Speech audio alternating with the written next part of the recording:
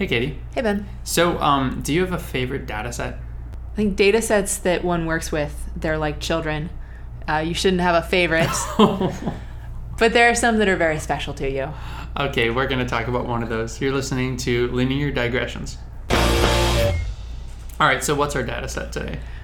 It's the Enron emails corpus. That. Yeah, so if there's anyone listening who took the Intro to Machine Learning, you know a lot about this data set. This was... And that's a course that we have at Udacity, Udacity, which is a company who we work for and who lets us put this podcast together. So, hey. Thanks, guys. And you taught it, too. I taught the Intro to Machine Learning course, yeah, and in the course of that I knew about the Enron data set before, but for that class was the first time I really dug into it. That's when it became your little data set child. Oh, yeah. And I really grew to love it and make it my own in some pretty particular ways. And yeah, so the project that we tried to do with this data set, well, we should back up a little bit. Yeah, let's back up. What is this data set exactly? So do you remember Enron? I do. We're both old enough to remember Enron. Yes, oil company. It was an energy distribution company, really. Oh. Okay, I guess I don't remember it well enough. Well, no, it's an easy mistake to make, Ben, because they did all kinds of stuff, much of which was pretty fraudulent. I see.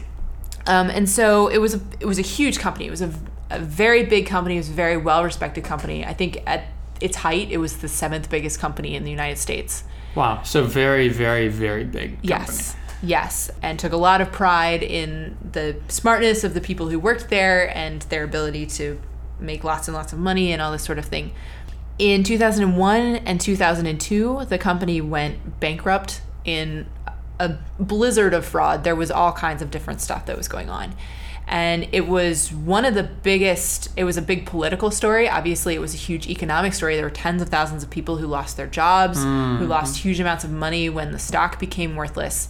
And so, as would be expected, there was a big federal investigation into the fraud to try to figure out exactly what happened. A lot of people ended up going to jail or being indicted. And in the course of the investigation that happened, they seized the email inboxes of about 150 of the senior executives. Ooh, boy. Okay. Those emails were turned into a data set that we today know as the Enron email corpus. Wow. So I can go and download the Enron email corpus and look at what the top 150 execs at Enron in 2000 whatever did. You can, absolutely. Yeah, you can read these guys' inboxes. No, that's crazy. That is insane. Like that, from our perspective today, the idea of just releasing all of the data in any person's email inbox is insane. Like, because there's data mining, there's all kinds of potential privacy issues. I think there's much more of an awareness now, yes, of how much personal stuff can be in your email messages. Even if you're not explicitly saying these things, you can infer a lot. Yeah, and that in this particular case, there was stuff that they just had never even really thought about before they released it. So one of the things that this corpus has been used for is, as an example, to write algorithms that clean up personally identifiable information in data sets. So when this was originally released, it was in more or less its raw form with only some fairly minor cleaning up. And then people realized there's social security numbers in here, there's bank information, there's, birthdays and mother's maiden names. You could easily steal someone's identity. And I should say that even though Enron, there was a lot of fraud going on at Enron, most of the people at Enron weren't involved in fraud, right? So it's totally conceivable that you could just have your email swept up in this dragnet, even though you're doing nothing wrong. Ooh. And then you could kind of have it ruined all over again because all of a sudden everybody knows your wife's name and your address and your social security number. And this has been one of the uses for it, actually, is they've used it to help develop algorithms that can scrub this sort of information out of data sets. Oh, that's interesting. So presumably because this data has been around for so long and because so many people have looked at it and spent time cleaning it up, it's basically a huge labeled data set in a sense, right? Labeled in what way? Labeled in that you know what of all the information in the data set is personally identifiable information. And from that, you can figure out what personal identifiable information looks like? That's a good question. I don't know if it works exactly that way, because I think if you were to go online right now and just download this data set, what you would find is a version of the corpus where all of this information had been scrubbed away.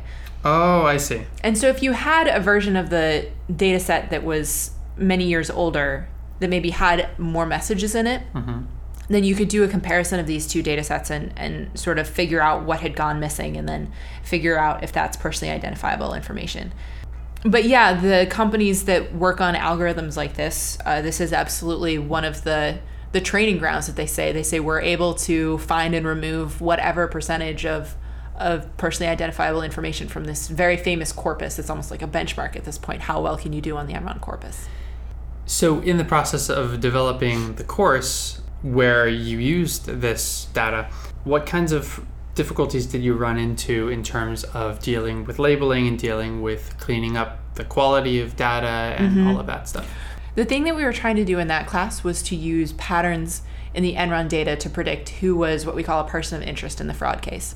Okay. Which we identify as a person who was indicted or made some kind of plea arrangement with the government or agreed to testify in exchange for immunity, basically that looked like there was some kind of involvement in the fraud there on their part, even if they weren't technically found guilty of fraud.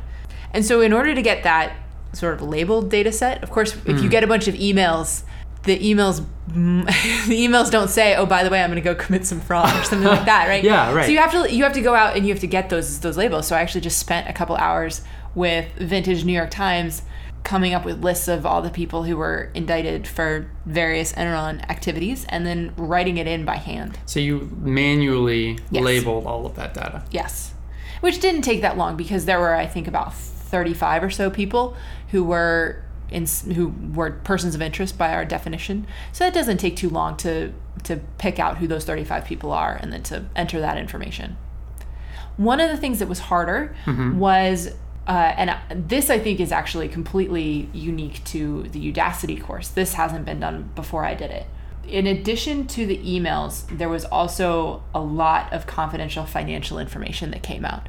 Federal investigators tracked down data from 2001, that time, about who was getting how much money and in how it was being paid to them. Is it a salary or a bonus or stock, or is somebody selling off a bunch of their stock right before a crash? That's a very strong indicator. Yeah.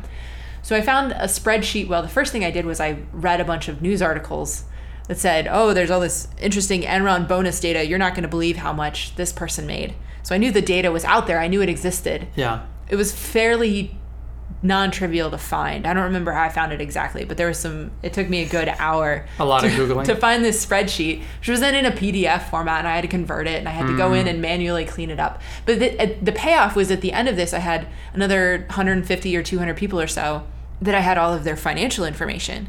And then taking the finance information and the email information and knitting them together was also a project in and of itself. That took another few days or week or so to write that and to validate it. But at the end of it, the payoff that you have is you have this incredibly rich email corpus. You have this incredibly rich financial information corpus. And with all of this data together, you can start to get an idea of what the patterns are that determine who was cooking the books. That just sounds insane. So do you think that we're ever going to get a data set like this again? No. The Enron corpus has taught us a huge amount by the fact that it's out in the wild now. So people use it to practice topic modeling. They use it to try to figure out like what topics are people writing about in their emails. Trying to figure out automated classification algorithms. Can we automatically know what this email is about and like pre-file it in a certain folder for you when it comes in? Studying the structure of a large corporation and watching how that structure changes as a function of time. Wow. That maybe certain links are going to be stronger or weaker depending on if times are good or if times are bad and if people start circling the wagons. Sentiment analysis, reading these emails and trying to figure out if people are in good spirits or if if morale is quite low. Wow, this is phenomenal. It's an amazing data set. So it's been the backbone of so many different types of like really interesting studies.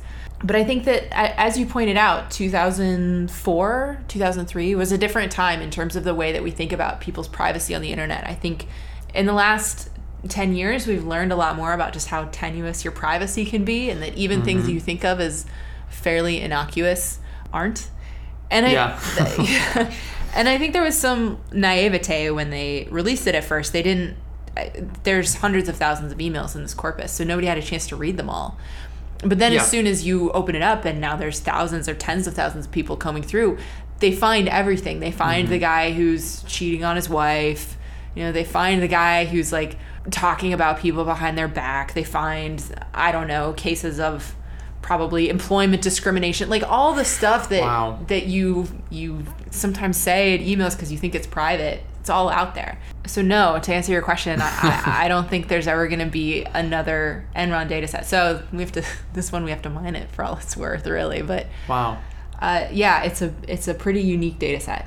So I guess what we're coming back to is it's really difficult to find such an amazing data set and have it to work with. Yeah, machine learning, especially in the way we usually think about it, it starts and ends with the data. If you don't have data, you don't have anything. And if you have really amazing data, then you can do things that you never even would have thought of in the first place. So yeah, the Enron data set, one of the most famous data sets in the world, deservedly so. I don't think there's any email corpus that will threaten it anytime soon. Wow. Well, thanks for talking more about this. I'm really excited to take your course whenever I get time. I'm usually busy making courses of my own. You will learn a lot about corporate fraud. I'll tell you that. You didn't think you would, but there's a whole unit on it. My gosh. Linear Digressions is a podcast about data science and machine learning, produced and recorded in the studios of Udacity, a company dedicated to education. We've got some awesome courses made by people like Katie and me in data science and other tech fields. We should also remind you that all views expressed during this program were those of the speakers and not of Udacity. This is a Creative Commons endeavor, which means you can share it any way you like. Just tell them we said hi.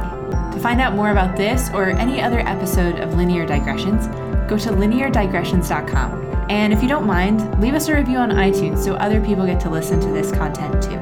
Thank you for being here. And we'll see you next time.